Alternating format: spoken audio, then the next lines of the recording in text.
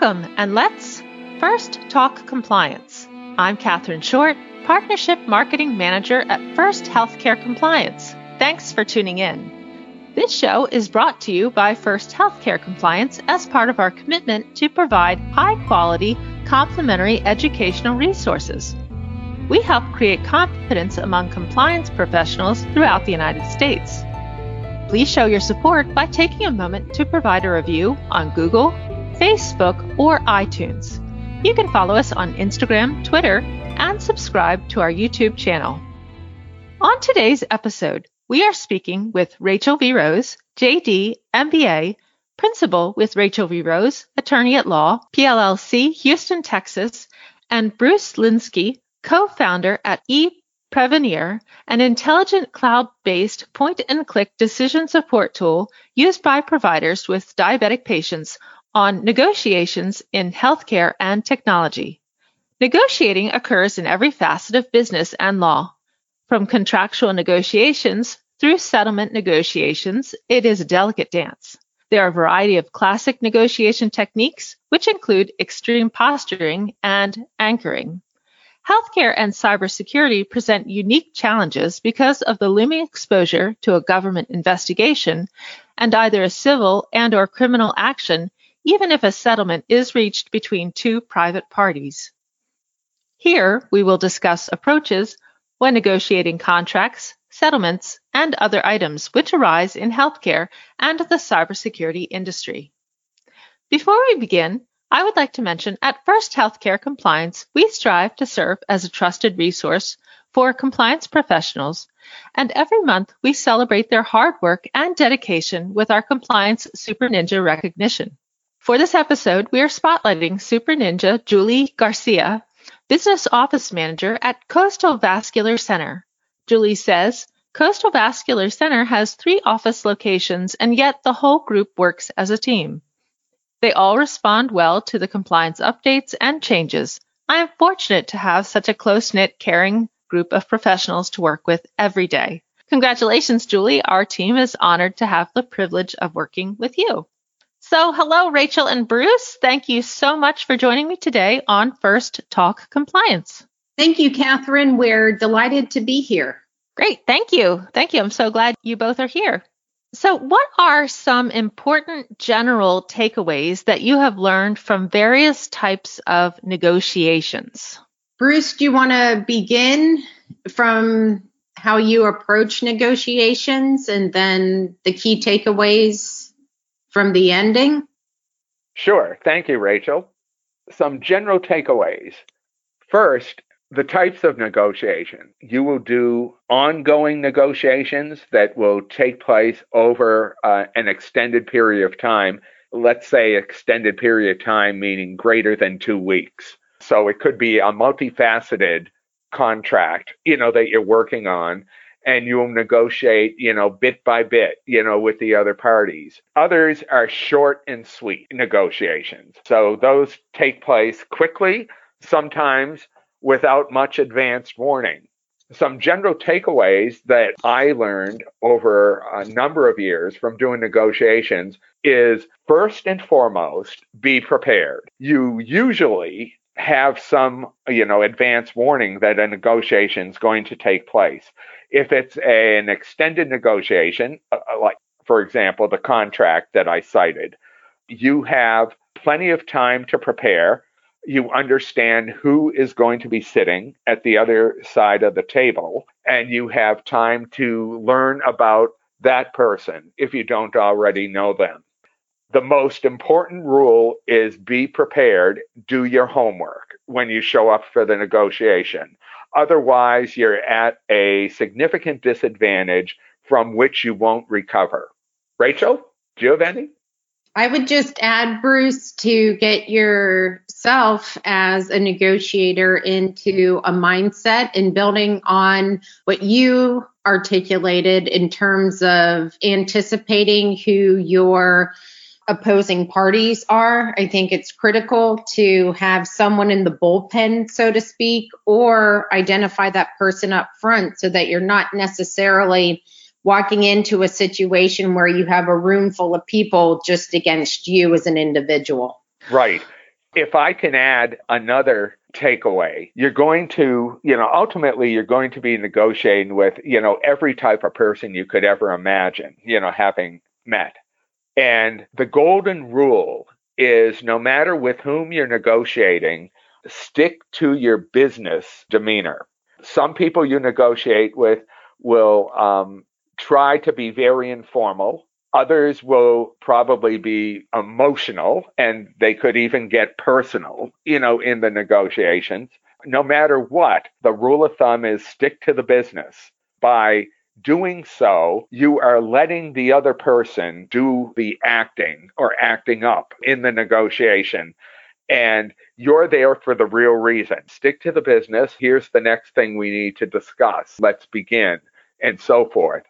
If the other person is full of energy and histrionic and emotional, you'll eventually tire them out by sticking to the business. Just let them know what a boring person you are and that the reason you're here is to get the business done, period. If you could explain for our listeners who are perhaps new to negotiations, what are the different types of negotiations? You're always negotiating, even outside of business. You're negotiating, whether you realize it or not. It's part of coexisting, with other people. So in the business environment, it's typically agreement. Agreements are captured in contracts. Within agreements, you could be negotiating who's responsible for what. If you're doing a business agreement, there's obviously a business partner. You could be pricing services that you are selling to the business partner. You could be bartering, with the business partner too. So that's what usually is. As part of the negotiation, there will be something about liability, and it's typically releasing yourself, as much as possible from any liability, having to do with what you're negotiating. Bruce, you brought up a great point and also an interesting scenario in the healthcare forum and cybersecurity tech forum as well. But with your experience with Viren Medical and now ePrevenir, in my experience in healthcare, one contract that comes up quite a bit is the business associate agreement between a covered entity and a business associate, or a business associate and its subcontractor, which is required under HIPAA. The fundamental premise of that particular contract is that both parties are setting forth that they have the requisite technical, administrative, and physical safeguards in place in order to protect the confidentiality, availability, and integrity of that data. But one item that you just mentioned in terms of liability often comes in the form of an indemnification provision. And in approaching indemnification provisions, I always advise my clients in relation to the following. First, have you done business with this entity before? That is a crucial question, because if you have a course of dealing with someone, that's very different than entering into an agreement with an organization or a person that you have no frame of reference of doing business with before.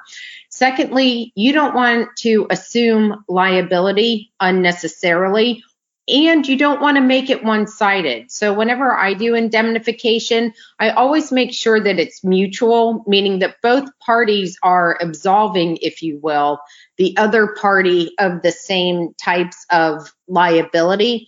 And also what I've been doing more and more lately is even carving out a limitation in terms of cybersecurity breaches of any type, meaning that if it is the breaching party, then they are responsible for paying for the notices to the patients, for the notices to the media. There's only one other thing that I've negotiated in there, and it depends on who I'm negotiating with.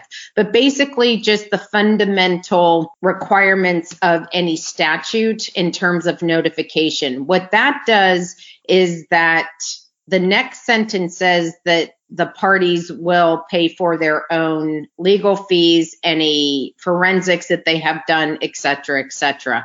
So right off the bat, both parties know what they're in for in the event of a breach. So I think that type of negotiation is critical. Something that comes up every single day all over the world, whether it's a healthcare entity or otherwise, are cyber attacks. What is usually negotiated when a cyber attack occurs, and with whom? Let me preface this by saying, from my high technology background, there's no such thing as being 100% safe from a cyber attack. Any responsible organization dealing with this matter has to assume there's going to be a cyber attack and then go from there as far as figuring out how we'll deal with it. No, you're exactly right, Bruce. And building on that, as well as Catherine's question, in today's landscape, there are a lot of different laws to deal with. So first and foremost, in the event of a cyber attack, which ends up being a reportable breach, there are potentially a multitude of government entities that need to be notified. And then down the line, a lot of those entities you will be negotiating with individually. So on a worldwide scale, that is very significant. In terms of who else you'll be negotiating with, it will be a government entity typically. It will be typically counsel for the entity that has been harmed. It could be individuals. For example, if we take one of the retail cyber attacks such as Target or Neiman Marcus or Home Depot, oftentimes those cases go to court. So then you have to set up a claims administrator. There's either a class action or a multi-district litigation scenario which ensues. So there could be negotiations down that line as well. The one area that you want to avoid negotiations in is direct negotiations with the entity that perpetrated the cyber attack. And the biggest reason for that actually is because you don't always know who is behind the wall, so to speak, or who you are dealing with. And in the fall of 2020, the Office of Foreign Asset Control, which is under the U.S. Department of the Treasury, issued 2 bulletins that encouraged people to contact law enforcement first, because some of the state actors that are involved in these cyber attacks are actually precluded from doing business with the United States or United States citizens. So that could in turn open yourself or your company up to criminal liability for different financial transactions that occur over typically a wire scenario. If you're just tuning in, you're listening to First Talk Compliance, brought to you by First Healthcare Compliance as part of our commitment to provide high-quality, complementary educational resources. We help create confidence among compliance professionals throughout the United States. My guest today is Rachel V. Rose, JD, MBA, Principal with Rachel V. Rose, Attorney at Law, PLLC, Houston, Texas, and Bruce J. Linsky, co-founder ePrevenir, on the topic of negotiations in healthcare and technology. Please show your support by taking a few minutes to provide a review of First Healthcare Compliance on Google. You can also follow us on Instagram, Twitter, and subscribe to our YouTube channel. As far as negotiations go, what are your most utilized techniques in healthcare or cybersecurity, or any type of negotiations for that matter? Okay, something I've mentioned that I like is always do your homework. We've said that. Do your homework thoroughly to understand with whom you're dealing with. What are the key points, in the negotiation? Which of the 2 parties is going to gain the most value from this negotiation? Typically in a negotiation, someone approached the other party. Negotiations don't occur spontaneously. So someone has something to gain from a successful negotiation. Understand that terrain. A technique, that I use when possible is I try to always remain businesslike, but I do act a little bit, and I try to come across as a bit naive or green to the situation, or not really in control of understanding, all the different components.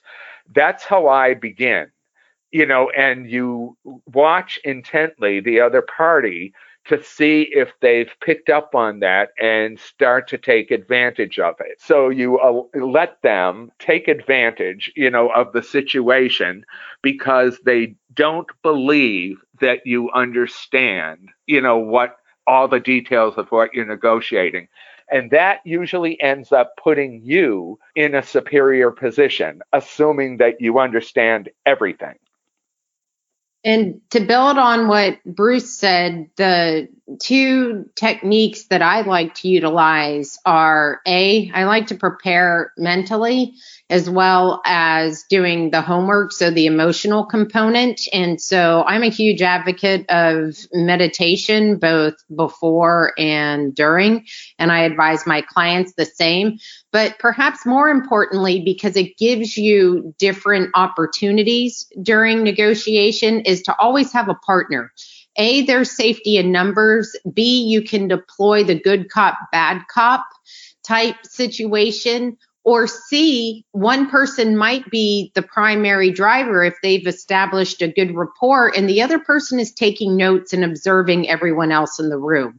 So those are the defaults that I always go to. Bruce? Yeah, those are very good. The idea that Rachel mentioned of having a partner is terrific, provide that you can do it. You usually can, in a negotiation. It's just known from the outset that that's how it's going to take place from your side. An advantage to having a partner in the picture is if you need to use the technique called good cop, bad cop. So there is someone who's going to take the blame for the bad aspects, of this negotiation, or the undesirable features, in the agreement you're trying to conclude. And it's very convenient to have one of the two of you, take the role of the bad cop to absorb all the bad karma that is happening in the negotiation. And the other one, appears to be the good cop, the hero, and the one who will be able to get it done to the agreement of both sides and so forth. So that's a shrewd technique. Chances are, if you're going to negotiate something that is quite involved or complicated, it's probably a good practice, at the outset, to bring two of you into the picture right from the beginning, so that you have the opportunity, if you need it, to play the good cop, bad cop role. So besides good cop, bad cop, what about other mental components of negotiations, whether it's reverse psychology, feigning boredom, appealing to emotions, false demands, genuineness, or bullying techniques? What's your perspective, and what has your reaction been to negotiating opposite the two major types of people in negotiations, unreasonable people versus people who are genuine and reasonable? What do you think? Bruce, this one is all you. I think the genuine, reasonable people, from my perspective, I've literally been on a phone with someone and said, walk with me, right? And we were able to flush things out over the phone within 20 minutes. Tell me where your hangups are. I'll let you know, and let me know a number that you're comfortable with. I think one of the key issues in any negotiation is that very, very, very rarely does a person get everything that they are asking for. And I think you need to prepare yourself and your client that you're not going to get everything that you are asking for in this negotiation. So that trends itself now to what Bruce is going to delve into, how to deal with unreasonable people, which I think answers a lot of the feigning, the bullying, and the tactics that are less than desirable to have to deal with. Bruce?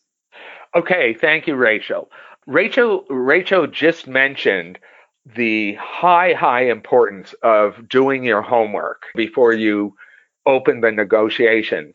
And a key part of that homework is understanding your base minimum that you're willing to take. Because as Rachel pointed out, in a negotiation, it is rare for either of the two parties to get absolutely everything that they want. Therefore, it's up to you to know in advance, what your minimum is that you'll accept, what the best possible scenario is, the maximum you would love to have. And I always make it a mental point to understand possibly two other steps in between. So we end up with 4 possibilities: the minimum, the maximum, and 2 intermediate possibilities that are ordered in priority or value. So I know that walking in. If you read the other party you knew already, or they turn out to be a completely unreasonable person, and there are plenty of those out there, so be ready for them. Unreasonable person is someone who appears to completely believe they have to have everything or nothing, and they are not willing to negotiate. They are excitable, they get histrionic, they get very emotional, and they can certainly get personal. So you wonder, how in the world can I get anything done with this person? One tactic to apply with this kind of person is try sticking to the business. Let them perform, but just stay on course, with the business. Indicate by your total business-like manner and almost boredom, with what's going on, that you're strictly in there for the business. You don't care what they think of you. You don't care how emotional they're getting. It's having no effect on you. That's a tack to try. The worst case scenario, and it can happen, it hasn't happened much, but it will, every now and then, and that is the walk away. You understand 2 things going in there. You understand what the minimum is that you will accept because you did your homework. You also will read a situation. You need to be way more patient than the other side is. The other side's being completely unreasonable. You are exercising total patience and you're sticking to the business. But if no progress is being made whatsoever, you need to walk away. And when you walk away, that's it. That's the end of this negotiation. You let the other party approach you in the aftermath. You never approach the other party to resume this. So when you make the decision to walk away, that's a serious decision. It could be fatal in the sense that this is the end of any negotiation and it's not going to resume. So understand that. The walk away is not something you casually use to get control of the negotiation. But I've had to do that a few times. And of the times I had to do it, half of those times, the other party eventually returned. How about the role of silence? How does silence play in effective negotiations? Is it effective, or does it stop negotiations? Silence is a great technique, provided you know how to use it. Trying silence, without understanding how to use it is like putting a gun into the hand of someone with no training. Right. The appropriate time to use silence, and when there is something that we refer to as the pregnant pause. Both of you, have paused, and now you're waiting for someone to resume. And in a negotiation situation, this will happen. If you're dealing with a good negotiator, this will happen a lot because they currently have the upper hand and they are silent. They're pausing. And what you need to do is remain silent. And that's really hard to do. But you need to remain silent. What the two of you are doing is essentially facing off, with each other with your silence. The first one who speaks, is going to be the one who likely ends up at the lower end of the deal. Right. And there's an article that MIT Sloan, that's MIT's business school, published on silence. And to Bruce's point, it can be exceptionally effective for a lot of different reasons. One reason is that it gives you time to think.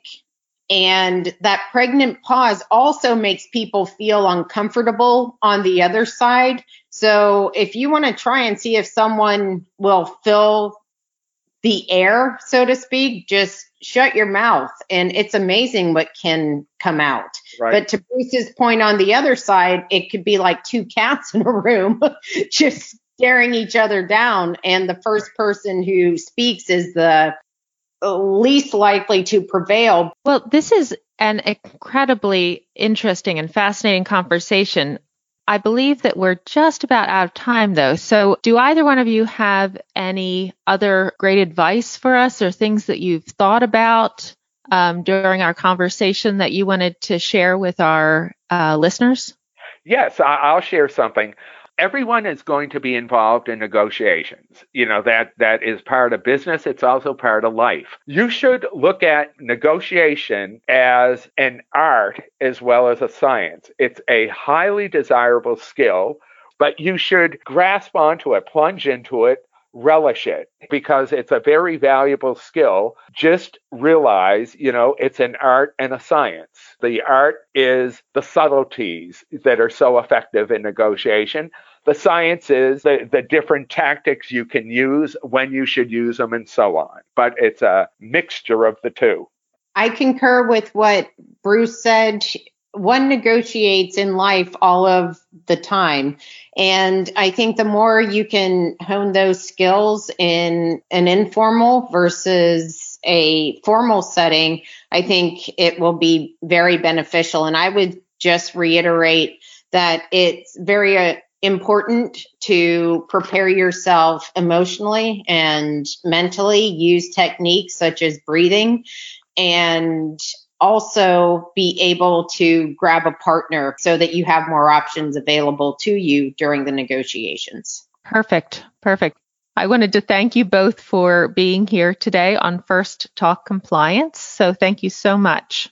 My pleasure. Thank you, Catherine, for having us. And thank you to our audience for being here as well and for tuning in to First Talk Compliance. You can learn more about the show on our programs page on healthcarenowradio.com. And lend your voice to the conversation on Twitter at FirstHCC or hashtag FirstTalkCompliance. You can also email me at CatherineShort@FirstHCC.com. I'm Catherine Short of First Healthcare Compliance. Remember, compliance is the key to achieving peace of mind.